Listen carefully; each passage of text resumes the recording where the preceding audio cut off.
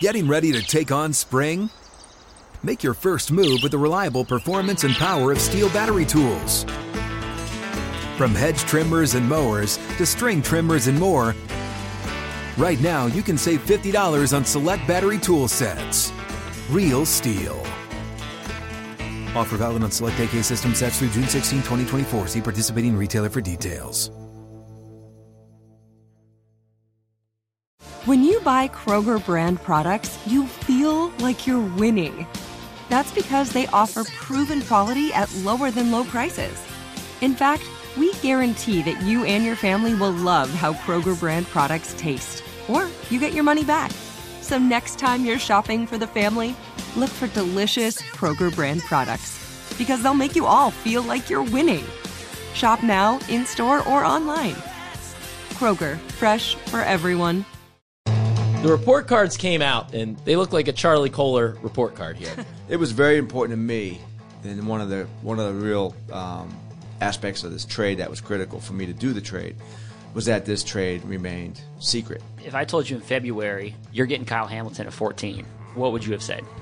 I'd have said no way. When the draft starts, the game really does begin. But in the end, you've always got to pay the piper. Welcome into the lounge presented by DraftKings. Today is a special day, Garrett, because we get to pick Eric DeCosta's brain about what he was thinking heading into the draft and during the draft, and specifically whether I was closer to being right with my first round pick or whether you were. And we all know what it's going to be, but I'm just saying we get it confirmed today. Yeah.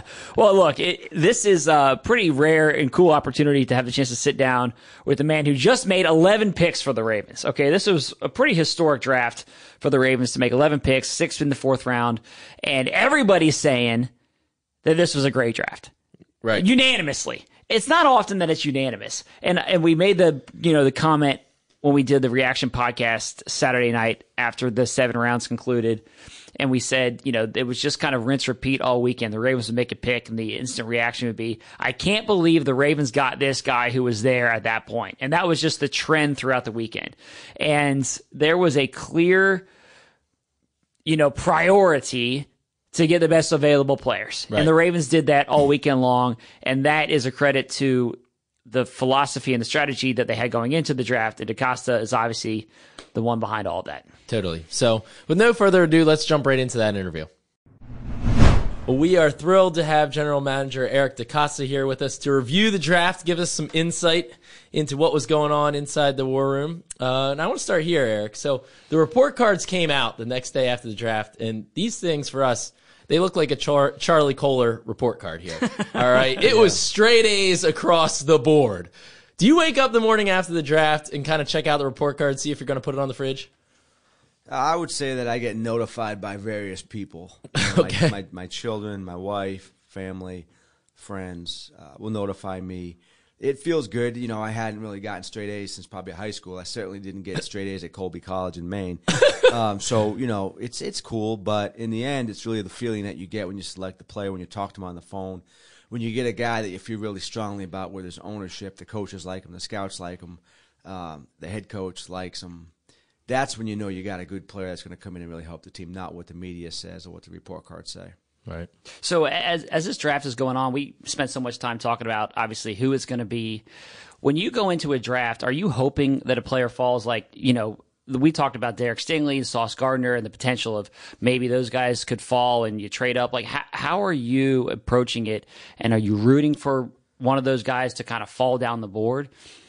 I mean, you do that before the draft. You kind of think about the various scenarios and who could fall and who may not fall and who won't be there. But when the draft starts, the game really does begin. And for me, it's really strategic. It's like playing a game of chess or Risk or Stratego, which are games that I liked as a kid, and you're just like trying to figure out if this happens and this happens. And if this happens, this is what we're going to do. Mm-hmm. If the phone rings, we may do this based on these players. And so as you get into the heat of the moment, you don't really have time to think about the emotional aspect of like which players might be there. You're just focused on like, listen, no matter what happens, we have to make the best pick or react accordingly.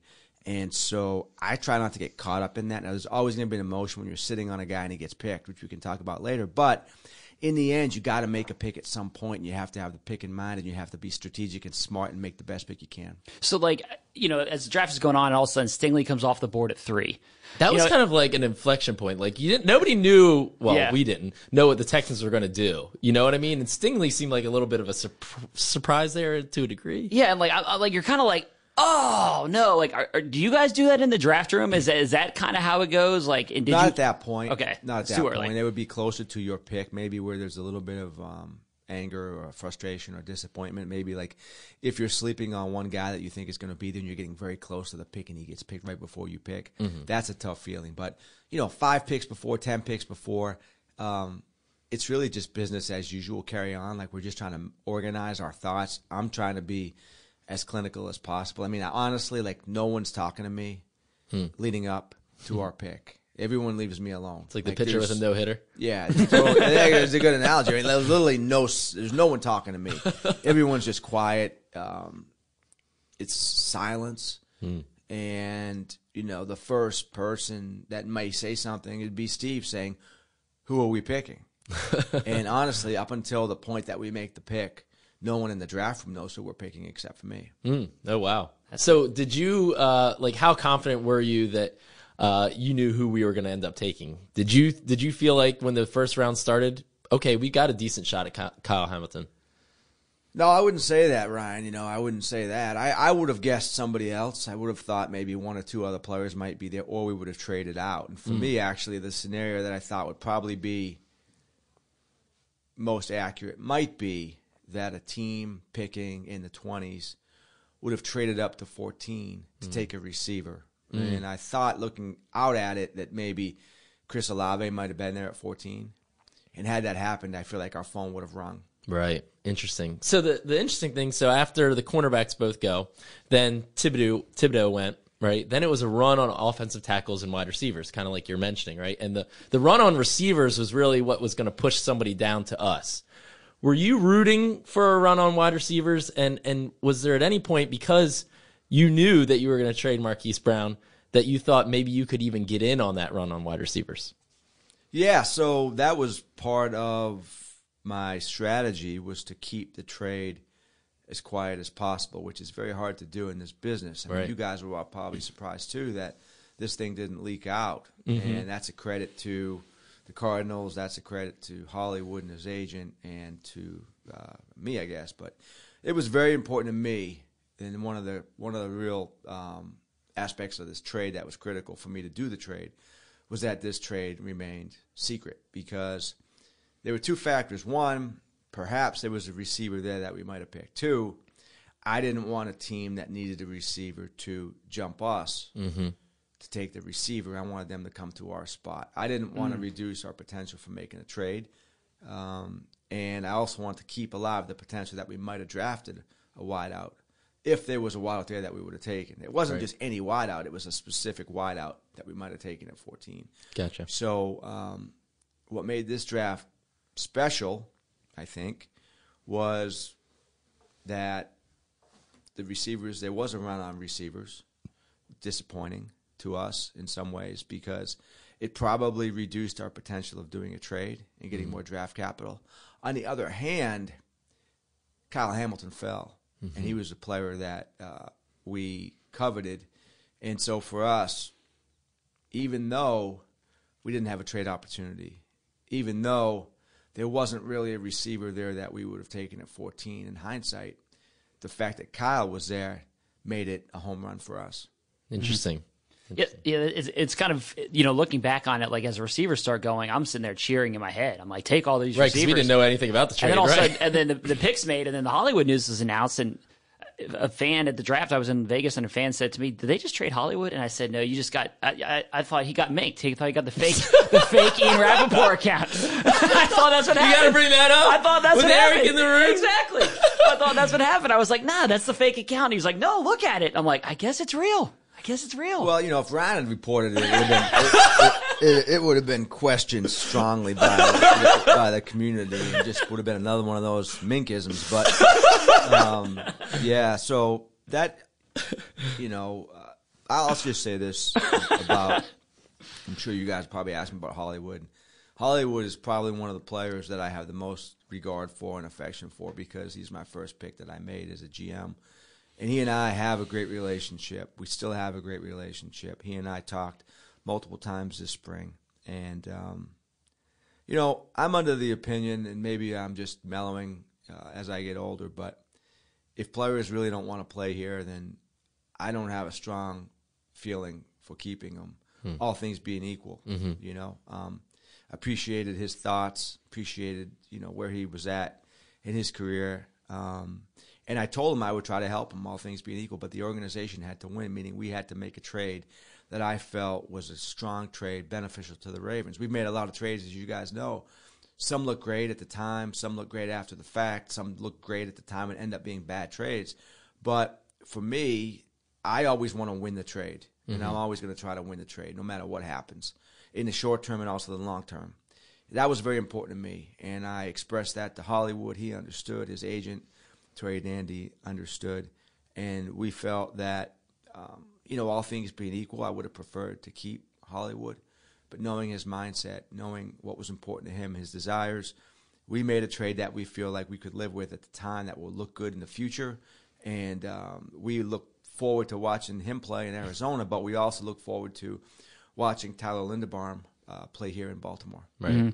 Well, and when you step back, you got 3 years of Marquise playing on his rookie contract, and then you recouped essentially the pick that you used on him. So, just business-wise, that's a good move.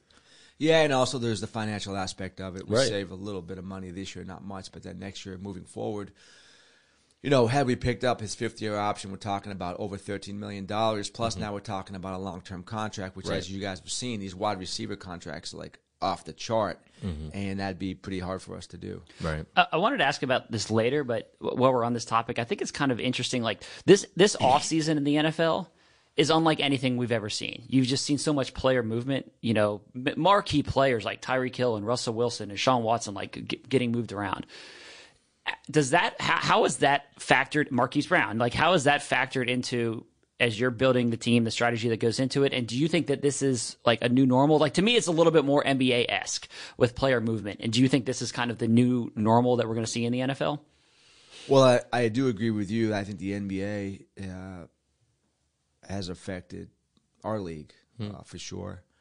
I just think what it does is it really tells me or shows me that the draft is truly paramount. There's certainly different ways of doing things. The Rams, Les Snead and those guys, Coach McVay and Kevin Demoff, they did an amazing job this year of building that team. And the way that they were able to do it was very unique and different than anyone else.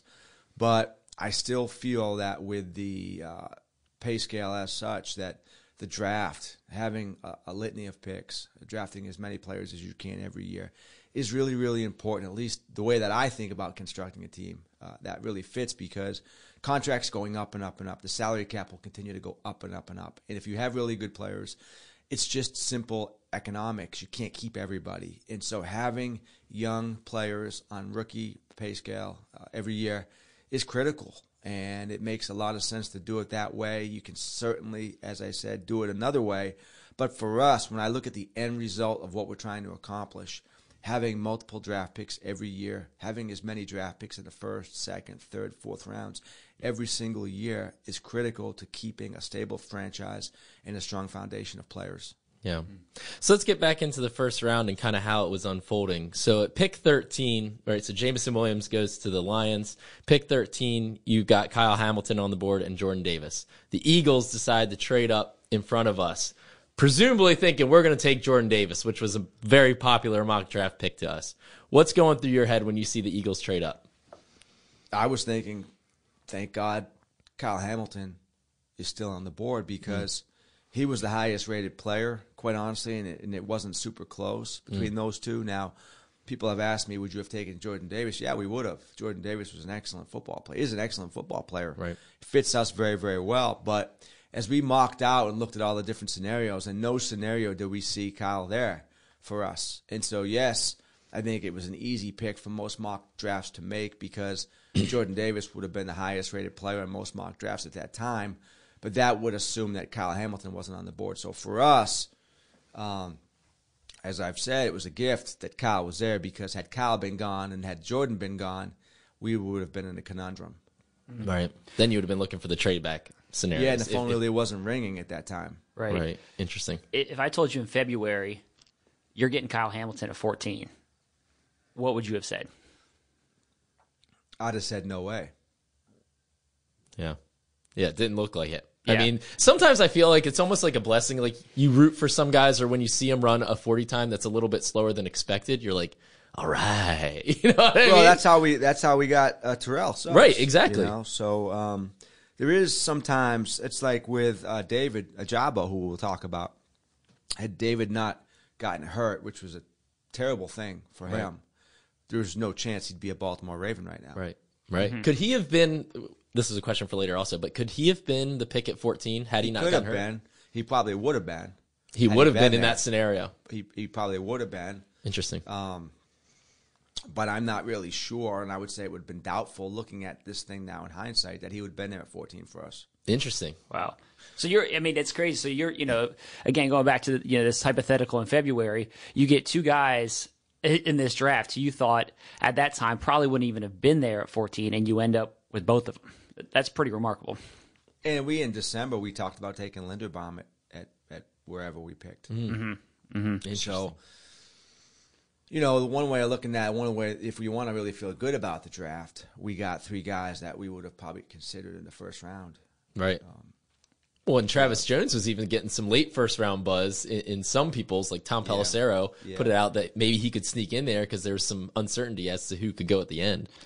And it wasn't a strong year for defensive linemen. Right.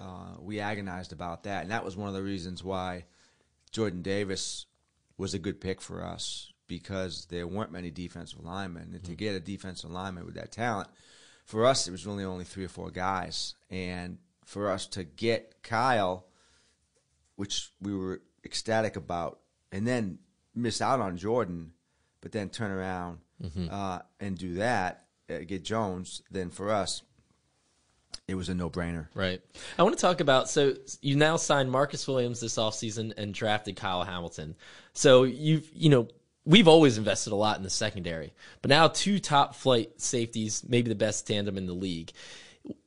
Obviously, you were going to take Kyle just because the value was there. It was just a home run pick. But was there also talk about the evolution of the NFL and saying, all right, and looking at our AFC North foes and saying, 2 safeties, elite safeties like that is just the way the NFL is trending these days? Yeah, I think, there's a lot of reasons for it. I don't want to really give away a lot of things analytically, but I think one of the things that we do is we listen to our analysts upstairs, and I'm proud of those guys, the work that they do. And there's a sense that safeties and tight ends are actually worth a lot more than people would perceive them to be worth. And a lot of that has to do with the rise of the passing game and what their impact is on the passing game. And so maybe they're not corners, maybe they're not wide receivers, but they impact the game quite a bit. And so for us, and there's a theme in this draft, I think, too, that you guys could see, and a theme for this offseason, we play some teams that have excellent passing games. We play some teams that have great young offensive talent. And the idea that we've got really, really strong corners and potentially elite type at some point, maybe safeties, that's a comforting factor for us. And we feel like that gives us a really strong chance to be a good defense and to build a really good team. So with Linderbaum, during the pre-draft press conference, you talked about how you like big centers, and you kind of threw us off the scent a little bit. And the red herring. Yeah, and we debated. But that's true. But that's like the debate, right? Always, and it's kind of like the year before you said we love our receiving core, then you took Bateman, and then there was a talk about big centers, and I'll be honest, I felt like maybe they're not going to take Linderbaum just because of that factor, just the size thing. But what about him made you feel like, okay, well, maybe he's a little bit undersized of what you preferably want, but he's such a good player that it's worth it. Yeah, so what I would say first to that is I try to be as transparent and candid as possible, but I also want to win. And so whatever I say leading up to the draft, maybe our fans don't really want to hear this, but there's always going to be an element of truth, but there's always going to be a mirage. There's always going to be a smokescreen. There's always going to be something that I say that might be interpreted differently. I love that. I actually laugh about that people might actually think that we're going to do this or we're going to do this, or I don't like this player, I do like this player. And it's just, listen, we're trying to compete with 31 other teams. And I also think this job, you got to make it fun. So the game within the game. When I say we like big centers, yeah, we do. But we also like ass kicker centers, and we like mean centers, and we like smart centers, and we like athletic centers. So we love good football players, and Tyler, for me, is one of the best football players in this draft at any position across the board. And so, yeah, maybe we weren't going to take him at 14. Maybe we would take him at 14.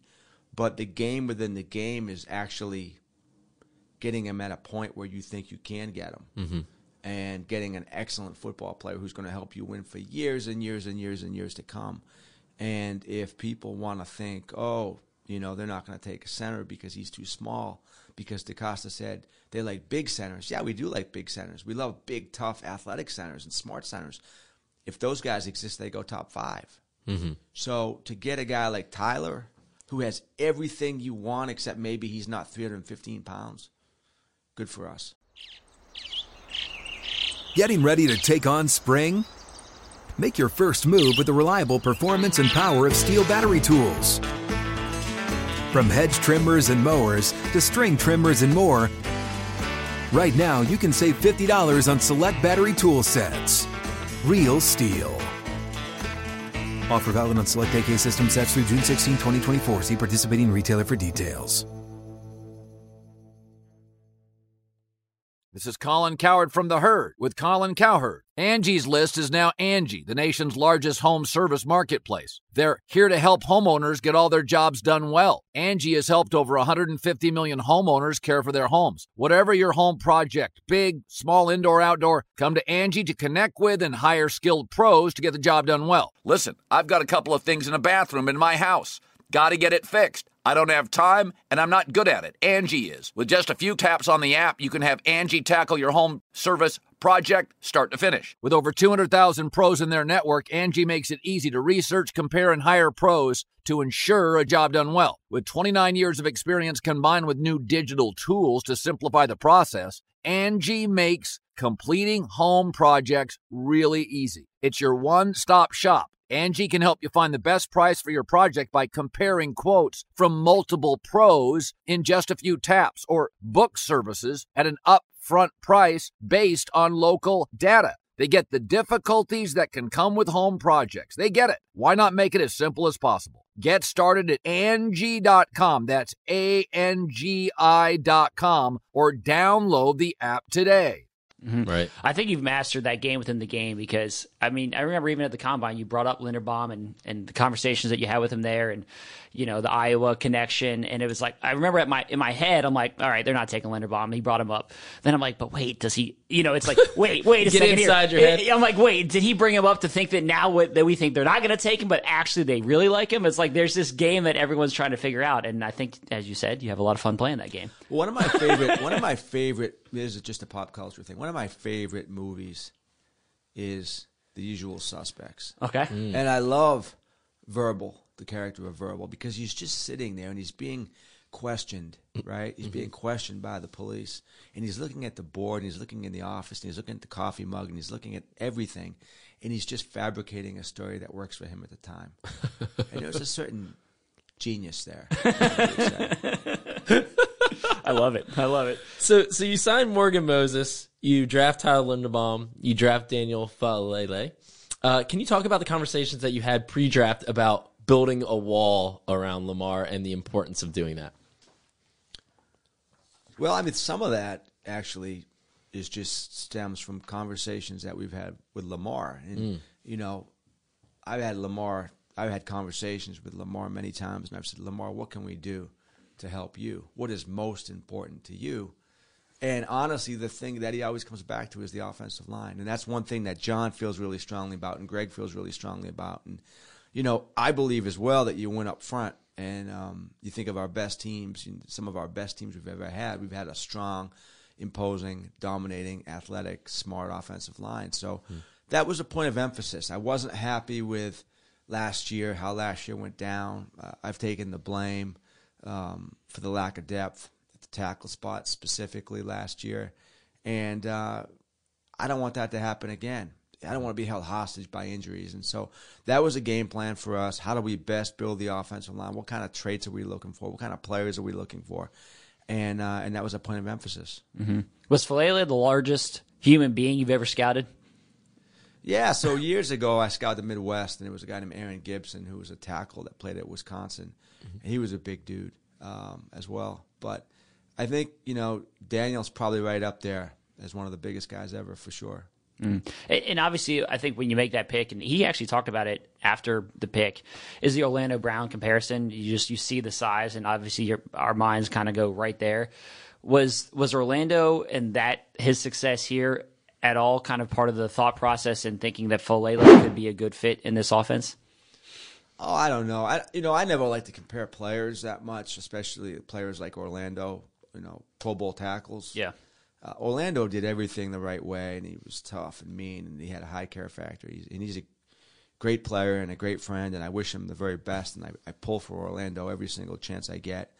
But Daniel's his own person. He's his own talent. He's got his own set of skills. He's been a right tackle. Orlando was a left tackle who played the right side. Daniel's only been playing football, I think, since like 2017. There's a steep learning curve, but he's also got traits that would put him in the top 5% of offensive tackles. Size, the length, the physicality, the strength. So, listen, we thought in the 4th round there was way too much talent and value for us to ignore. It's the classic, Warren Buffett, value investing. And when the price of a company drops down below what you think that value is, then you pounce. And with Daniel, that was the case. But looking at him, when we see the size and we see the upside and we see the traits and we see the tape and what he can be, and for us in the 4th round, we're like, we got to take this guy. Yeah. With Ojabo, a lot of times the early edge rushers that we've taken have been these kind of big-bodied run stuffers. It's Terrell Suggs, now always a little bit different, certainly different build than Terrell Suggs, but run stuffer, right? And you knew obviously he had a lot of pass rush potential. With Ojabo, it seems like, this in terms of pass rushing talent, this dude is special, and unlike some of our previous picks. Do you see him as a very special, just a guy that can get after quarterbacks? Yeah, he's got all the traits, Ryan. So we watch a lot of Big Ten football, obviously with the Maryland team here. We get a chance to see these guys live quite a bit as well. I scouted the Midwest for many years, and so I'm partial to the Midwest. With John's connection to Michigan and Mike McDonald, we watch a lot of Michigan tape. This was a guy that just burst onto the scene this year, and in some ways reminiscent of another guy years and years and years ago, Ziggy Ansah, who came in and was basically a one-year player and just kind of burst onto the college scene and was a top 10 pick, I think. All the traits. This guy's got all the traits. He had a great year. He played huge in big games. Very, very explosive. Runs to the football, And then I think if you were saying to me, Eric, what's one thing that you look for with defensive players above anything else? It's running to the football and making plays. Maybe someone else should have made that you make. And David did that. And David just really impressed us with his demeanor. And again, you talk about a high ceiling. There is no ceiling with this guy. This guy can go as high as he wants to go. It's right there for him. He's got all the traits you look for. He's the right type of kid. He had a great season this year against top competition, and we think this guy's just going to explode once he gets healthy. A player who I've got I guess a soft spot for in this draft is Jalen Armour-Davis, and that's because I took him on my mock. It was my 1 out of 11. That was my one hit out of 11. I got Falele. You got Falele, and I got Jalen Armour-Davis, so we each had one in this year's or 7-round mock. That's not very good. It's not very good. Well, I had Jordan Davis too, so we found out that could have easily been the pick. You were way off. Way off. I took McDuffie. So, all right, so Jalen Armour-Davis. See, Eric just shook his head. He said no. No, I'm just So when you make the pick for him, the Alabama cornerback, was Ozzie Newsome the happiest guy in the room to see you take your first Alabama guy since you become GM? Ozzie was happy. Listen, as I said, like we have a game plan, and when we went into the fourth round, we had a list. We have a list of players, and so we needed about, I don't know, 35 names or so to get through the round, we thought. And we got the top 3 names on our list with our first 3 picks. It's awesome. And so we're excited. Jalen's a guy that, when you watch this tape, you just saw the body control, the quickness, the knee bend, the flexibility, the speed, the quickness, ability to mirror guys. We love corners that can do everything, but when you get down into the fourth round, you're trying to find corners who can do something really well. And what he can do is cover guys. He's a sticky corner, and he can play inside, he can play outside, he can play off, he can play press. So, we recognize that our depth at corner going into the draft wasn't probably what it's been the last couple of years, at least on paper. So we wanted to address that. I felt like there was a strong chance we might take 2 corners in the fourth round, since we hadn't taken a corner prior to. Now, there were some corners that we liked. Headed into the second round, headed into the third round, those guys got picked before we picked. So we went into the fourth round, and Jalen was one of our top picks because we felt like he's one of the few guys left who could truly cover with sticky coverability. And I gave the phone to Ozzie, and he said, "Roll Tide." It was a great moment, and we were relieved and excited to get him. But again, there were some other corners that we were going to take, or hoping to take at some point. And fortunately, we were able to get Williams. Right. Now, Charlie Kohler, I think in New England they would probably say he's wicked smart, right? Does that ring a bell? Yeah, smart dude. I think, but what I appreciated with him was the skills that he had, his ability to stretch the field and make plays in the passing game. There's a little bit of Dennis Pitta to his game, I would say. But, smart guy that we spent time talking football with, strong student of the game. I think he's got a good combination of receiving ability with upside as a blocker, potential as a blocker in his body. He's been a very productive player, which we think is good. He's an excellent red zone target. He's big. He's long. He'll be a great, target for Lamar. Outstanding catching radius. And, he played in a good offense. He played for a good head coach. He came out of a really good program in Iowa State. I'm a big fan of that program. And he's a Norman kid, and I love Oklahoma players. And so while we didn't draft an Oklahoma player this year, we did draft a player from Norman, Oklahoma. That was a prerequisite. No, I didn't know, when I was trying to think through our mock draft, I was thinking, all right, do they want more of a blocking tight end to kind of help with Nick as he still comes back from his knee, and we lost Tomlinson in free agency? I was kind of thinking in that mold, less of a receiver mold, but you were thinking obviously different, right? You took 2 receiving tight ends. Is that based on kind of, you were talking about the analytics and what makes a good offense? Did you feel like going in, hey, I want to add some more big-bodied receivers?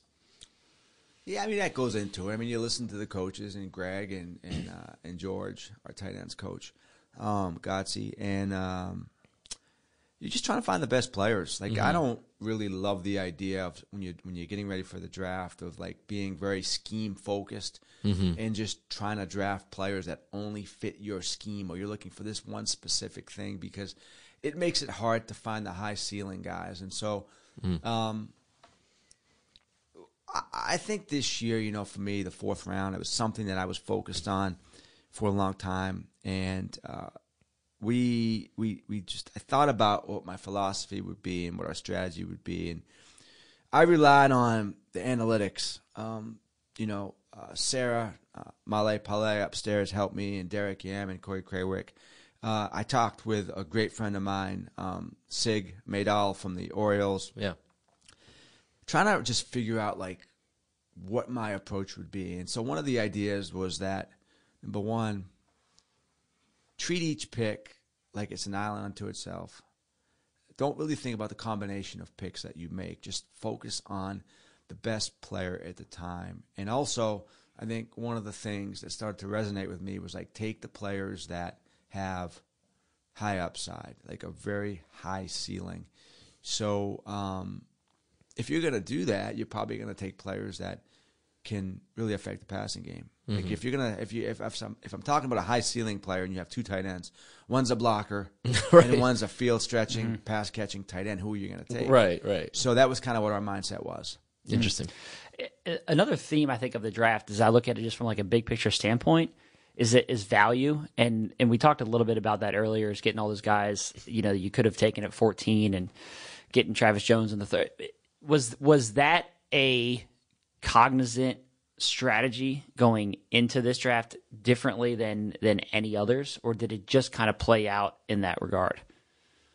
Well, I think just for us, for my own personal philosophy on drafting players, it goes back to probably even before I was the college scouting director, but especially since I've started really running the draft and picking the players, is that you assign a value to every player.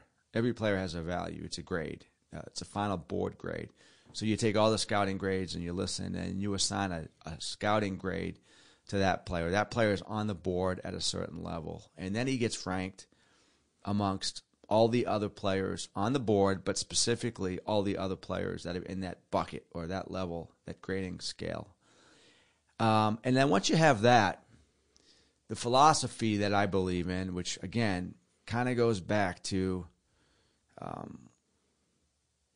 a lot of reading that I do and thinking that I've done, and maybe kind of outside the box, but the financial markets, the stock market, investing, and it basically is when the player's value drops below where you would take them, then you should take them. So when the player is value is less than what you expected it to be at any given time, and he's still there on the board, you pounce. We love to buy really good players cheap. And that, to me, you win in the margins incrementally, and that's what our philosophy is. So when you can get a guy like Travis Jones in the third round at pick, what was it, 76, 75? Right. And you think that he is on your board the 37th, I'm making that up, but it's an approximation, 37th best player, there's value there. There's a lot of value there. When you get players like that, then you should pounce. I think so often what teams do, and it may work for them, but it doesn't necessarily work for us. Teams are so hyper-focused on need that they fail to really consider the fact that Travis Jones might be the 36th best player on their board, and they're picking 80 or 85 or 90, and they're taking the offensive guard, or they're taking the safety, or they're taking the running back because they don't have a player at that position. That's just not how we operate in most cases. Now, if they're close, okay, that's one thing. But when there's a gap, when you see the value of that player drop to such a point that it's a no-brainer, like if you had no needs on your team, that's how you'd operate. Right. Well, needs change. And all needs the time. do change, and we've seen that especially with us last year. Right. So what we try to do, what I stress, is when you rank the players, don't imagine need. Let's not think about the Ravens. Let's not think about what people say about our needs. Let's not think about where we think we have holes. Let me focus on that maybe, okay? We'll try to fix those holes at some point. But let's not be so focused on those holes or those needs that we are irresponsible in terms of selecting the best possible players to make this team better. Right. In terms of your draft board and where you had players ranked, was Jones the biggest steal on your board compared to where he went? You got a lot of steals. You were a thief in the middle of the night. They're steals. They might be steals, but they're steals, on paper. And so, there were some other steals. I don't want to rank the best perceived value necessarily, but I would say to you that of all the picks we made, I would say probably 8 of the picks were significantly above value for us, where we felt like, oh my gosh, this is great. We're getting a player that we love at a really, really good spot. Right. The other picks probably look at it and say, okay, that's basically, to steal a Steve Bisciotti-ism, chalk, meaning fair value, fair player. Right. This is a win. Fits a need. Yeah, fits a need, but right. But not like a huge, oh my gosh. Right. It's like, okay, this makes sense. You never really want to get into a situation. This happens sometimes, and I could actually give you guys examples of players where this worked out. But you never really want to get into a situation where you're saying, say you're picking 100 and you're taking the 120th best player on your board. Right. That's not a great fit. It's not a great look. It means something's happened. It means you're definitely drafted need, probably. Right. And what we talk about a lot is like slippage or standard deviation, but I call it slippage. Steve calls it standard deviation. But it's basically like other teams are jumping in and they're taking players outside your sort of range of players. And so that's going to happen. So, for instance, if you're picking at let's talk about the 4th round. If you're picking at 110 right. in the 4th round, your pick actually is probably going to come from pick 65 to pick 80 in your sequence of players because of the slippage. Other teams are jumping in. They're taking players outside your range, and when that happens, it pushes good players down to you. Right. And we know that. And it's pretty remarkable. We have all the data over the years, and we're pretty good at figuring out where that range of players is going to come in. Now, it gets more challenging, not to talk about too much theory, but it gets more challenging in that situation with your other picks in that range, because once you take a player at that position, then the challenge would be, are you going to double dip?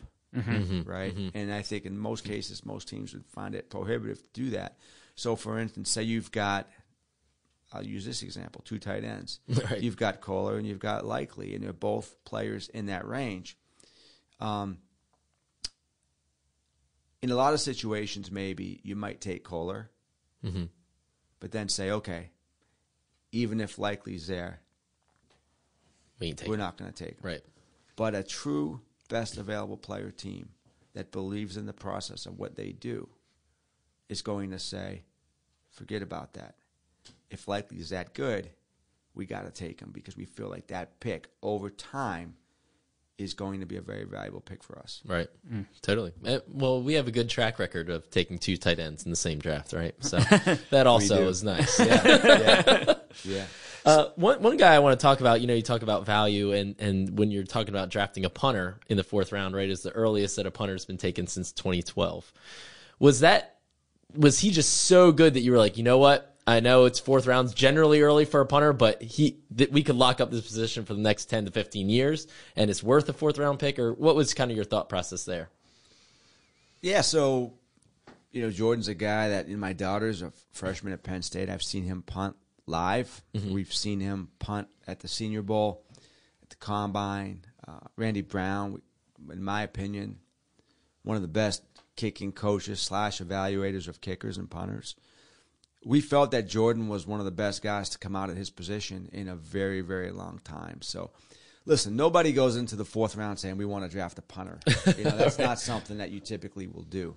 However, when you have 6 4th-round picks, it becomes, hey, this is a great pick. This is a very useful pick. This is a pick that will probably resonate for years to come with our fan base and with our organization, because this is going to be a very good punter. You always think about it like, man, do I want to do this? We could find a position player that plays a lot, a guy that could become a starter on the offensive line, as a running back, as a corner, whatever that might be. And so you're always kind of like, man, I don't want to take a punter. But when you have the 6 picks, it's like this would be a great pick to make. And so for us, the challenge really was, where do we have to take them to get them? Getting ready to take on spring? Make your first move with the reliable performance and power of Steel battery tools. From hedge trimmers and mowers to string trimmers and more, right now you can save $50 on select battery tool sets. Real Steel. Offer valid on select AK system sets through June 16, 2024. See participating retailer for details. This is Colin Cowherd from The Herd with Colin Cowherd. Angie's List is now Angie, the nation's largest home service marketplace. They're here to help homeowners get all their jobs done well. Angie has helped over 150 million homeowners care for their homes. Whatever your home project, big, small, indoor, outdoor, come to Angie to connect with and hire skilled pros to get the job done well. Listen, I've got a couple of things in a bathroom in my house. Got to get it fixed. I don't have time, and I'm not good at it. Angie is. In just a few taps, in the Angie app or clicks on the site, you can have Angie tackle your home service project start to finish. With over 200,000 pros in their network, Angie makes it easy to research, compare, and hire pros to ensure a job done well. With 29 years of experience combined with new digital tools to simplify the process, Angie makes completing home projects really easy. Renters, you can use Angie too for moving, installations, or cleaning. Angie can even help with extremely specific projects. Just tell them what you need, and Angie will find the right solution for you. Get started at Angie.com. That's ANGI.com, or download the app today. You don't want to take him at 110. So what's the strategy?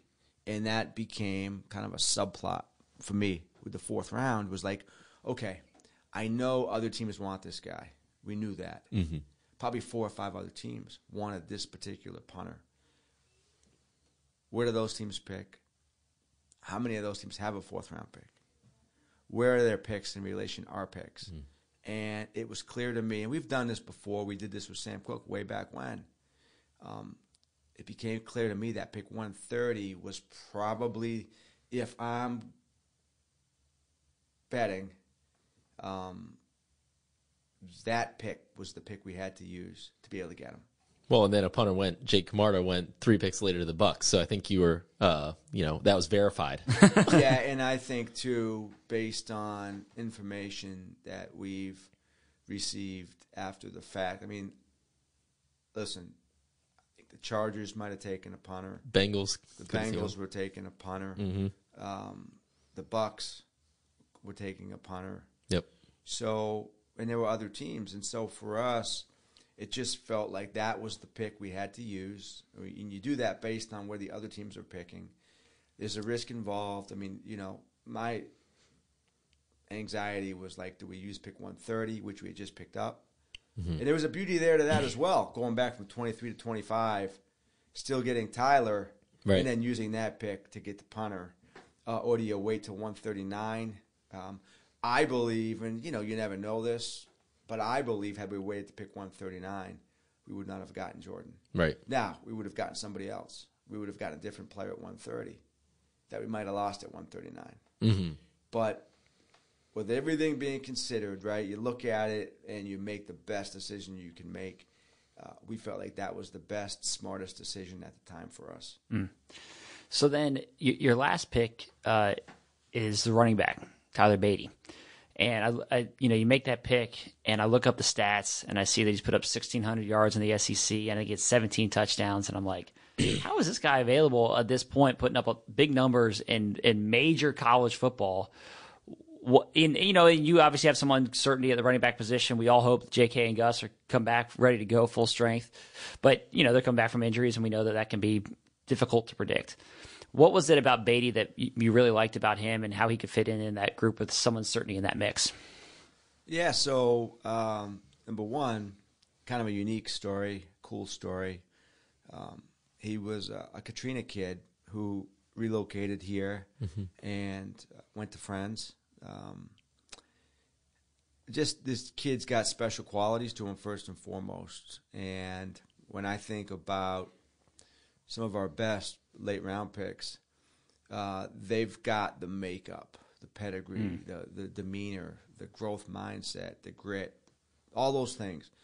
The other thing I would say is George Kokinis is really a great evaluator. And I, at one point in early April, told George, listen, go through this board of running backs and find me the best guys that we could take in the 4th, 5th, 6th, and 7th round.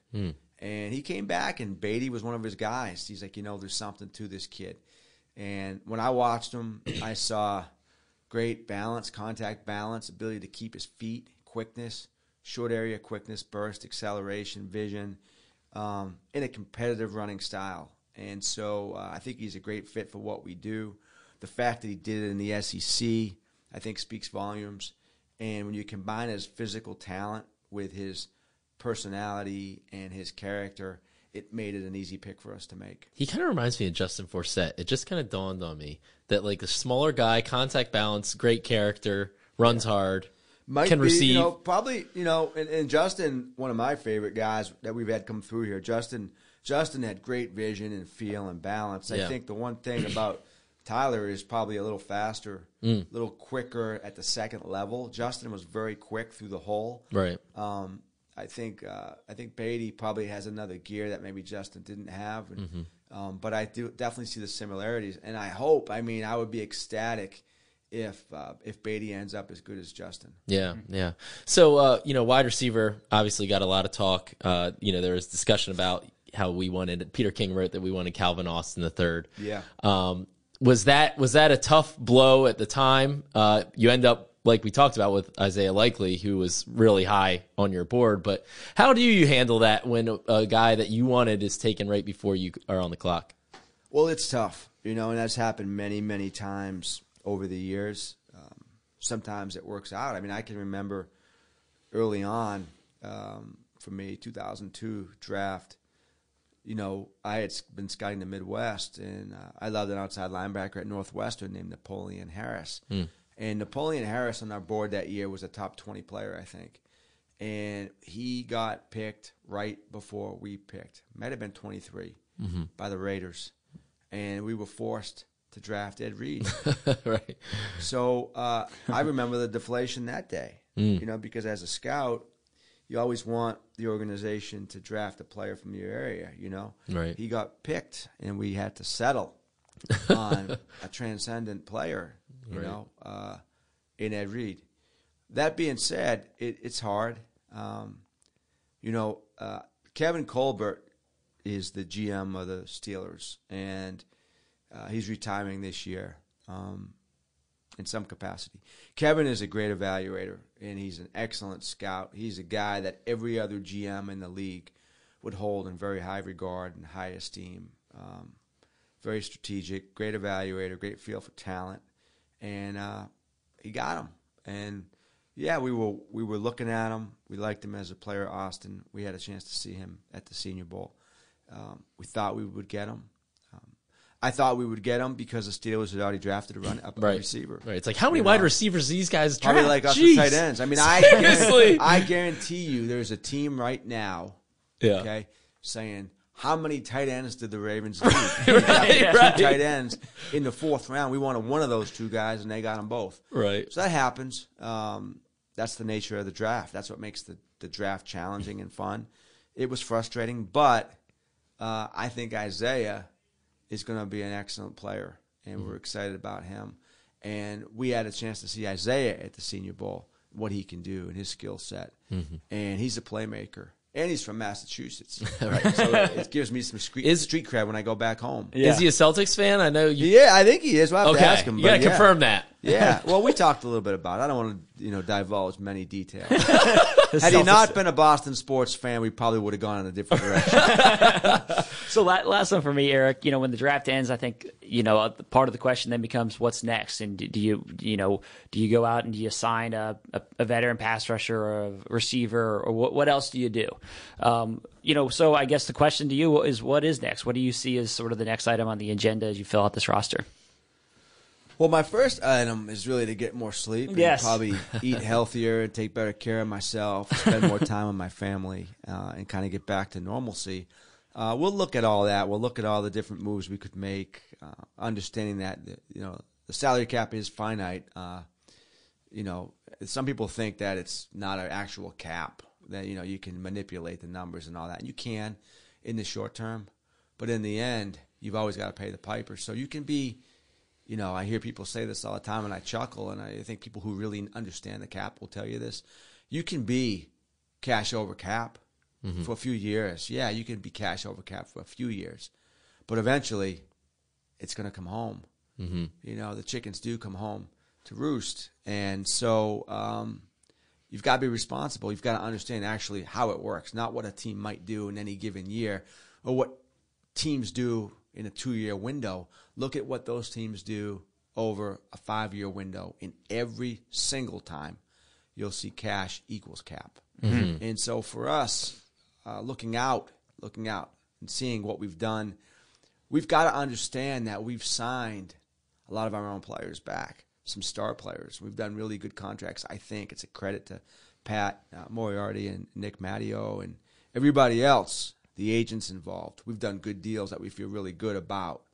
And so that being the case, and I would reference, look at Mark Andrews' deal that we just did. And look at how Mark played. So we've got to be aware of that.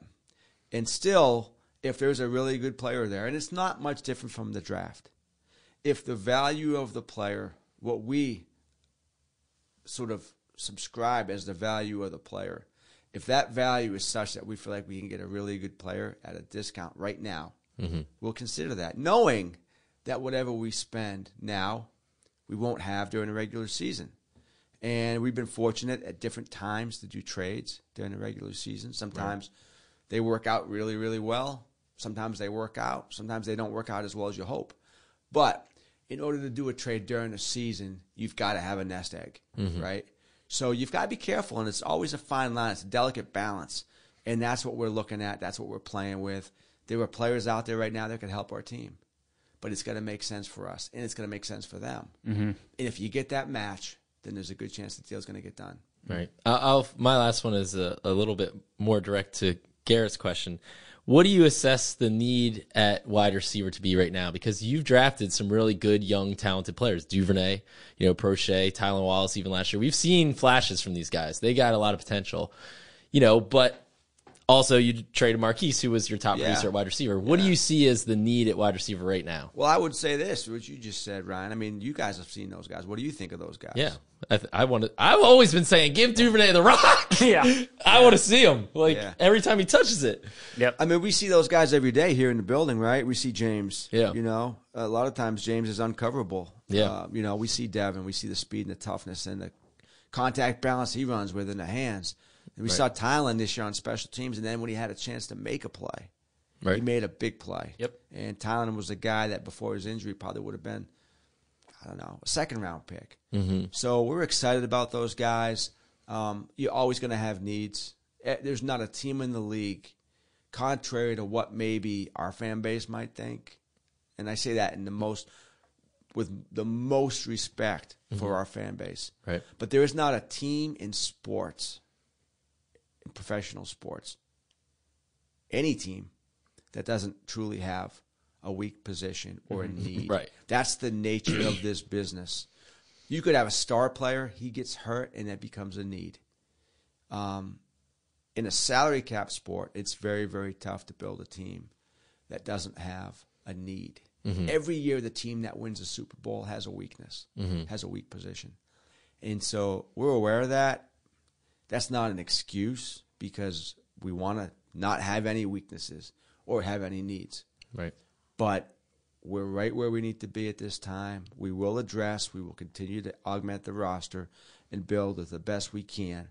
But I will caution, we want to be good this year, but we also want to be good 5 years from now and 10 years from now. And we've got to be aware of that as well. If there was no cap, if you could spend an unlimited amount of money, it'd be easy to build a team. Right. We've got to always have that as a lens to look through as well, to be as smart as we can. And I go back to how we started this conversation. The draft is and will always be paramount to that discussion. Right. Okay, wait, one more. Sorry, last one, I swear.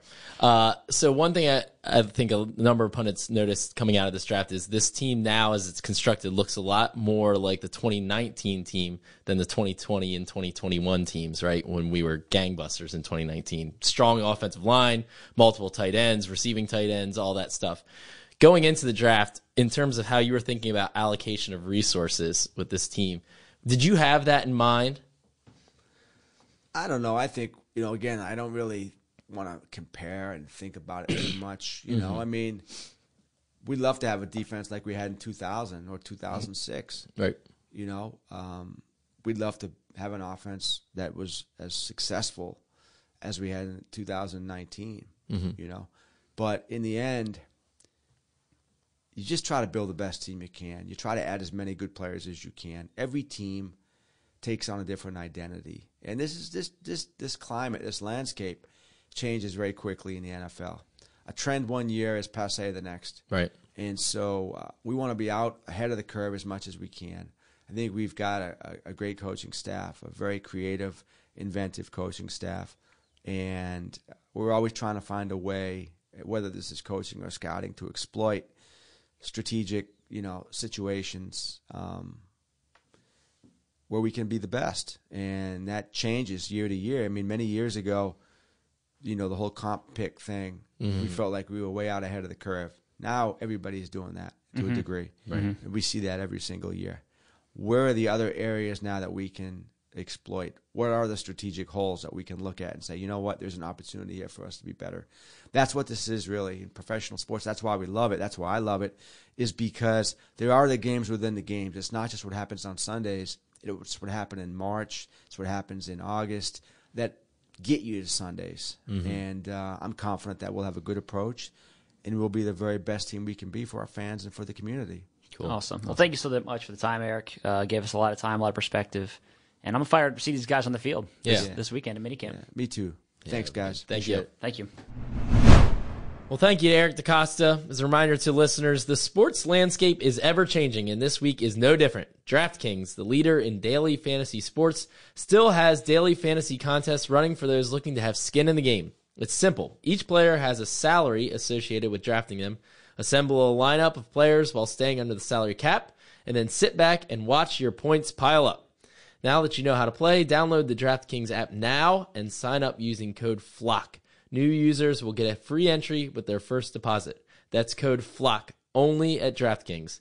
Minimum $5 deposit required. Eligibility restrictions apply. See DraftKings.com for details. See, there you go. The salary cap is real even on DraftKings. Yeah, exactly. Exactly. Salary cap is always real. So that's right. Really good stuff from Eric. Amazing. Great insight. You really fantastic insight. I mean, I came away from that just having kind of a new appreciation. I love hearing him talk theory. I just think that he is so thoughtful in the process that goes into building a team and a roster and everything involved in it. Yep. He's like a very well-read person on a variety of, like, he's bringing perspective to building a football team that any CEO would bring to running a business. Yeah. Or it's all about value, man. He's a bargain shopper. That's what Eric DeCosta is, and that's how I really resonate, connect with him. Yeah, but the difference, your type of bargain shopping is you'll just buy everything crap. low, just cheap. I guess there's a difference between bargain shopping and cheapness. Exactly. There's no value when it's all, I guess it just there's value, but there's no upside. Right. Mine does not have a high ceiling. low floor, low ceiling. What I'm buying. So what was the biggest takeaway that you had after hearing from him?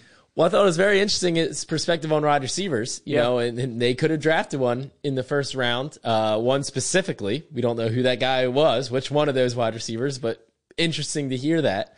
And they were kind of hoping that a wide receiver was there at 14, the guy that they didn't want necessarily, so that they could have traded back with a team looking to come up and get a wide receiver. Now, who that trade back would have been, who they would have gotten in that, who knows?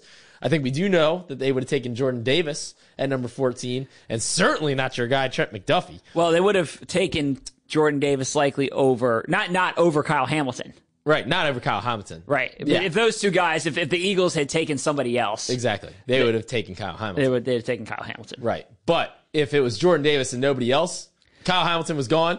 It was Jordan Davis over McDuffie. I can tell you that much. I think he just didn't want to reveal. The truth is, he just didn't want to reveal the draft board. Like he said, I don't know if you were paying attention. He said there's always this game within the game. That's what he was playing there. He didn't want to reveal. He didn't want to reveal that I was correct in my mock draft.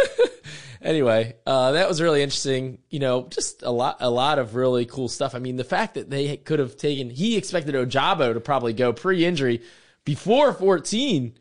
Wow. You know what I mean? Yeah. Like, things always work out, and the fact that a wide receiver wasn't there and they didn't trade back and you end up getting Kyle Hamilton, wow, we could be looking at that 10 years down the line and say, that was so fortuitous that all those wide receivers went off the board, they couldn't trade back. Same thing with Linderbaum, right? I mean, there's a lot of things I think when looking back on this draft years from now, 5 years, 10 years, whatever it is, we're going to say, wow, that played out perfectly. Even the Jordan Stout missing out on the wide receiver, the Calvin Austin III, and because you took Jordan Stout. If we're looking back 10 years from now and Jordan Stout's still punting for the Ravens, you go back to the biggest draft steals in Ravens history. Sam Cook in the 6th round, I believe it was. Right.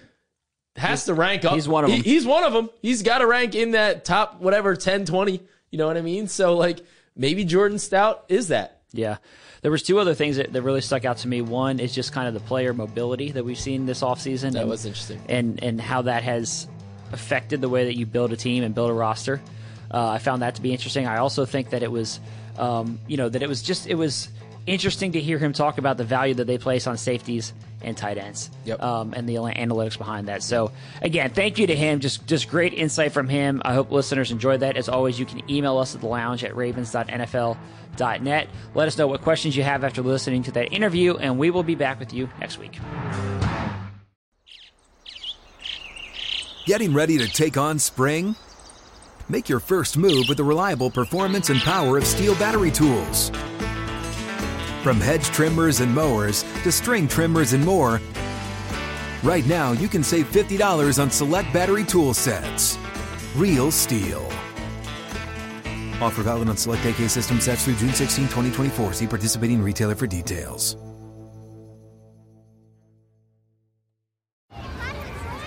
Hey guys, back at the playground again, huh? Yep. You know what this playground could use? A wine country. Heck yeah, and some waves so we could go surfing. Oh, yeah. Love that. A redwood forest would be cool. I'm in. Ski slopes. Let's do it. Can a girl go shopping? Yeah, baby. Wait. Did we just invent California? Discover why California is the ultimate playground at visitcalifornia.com.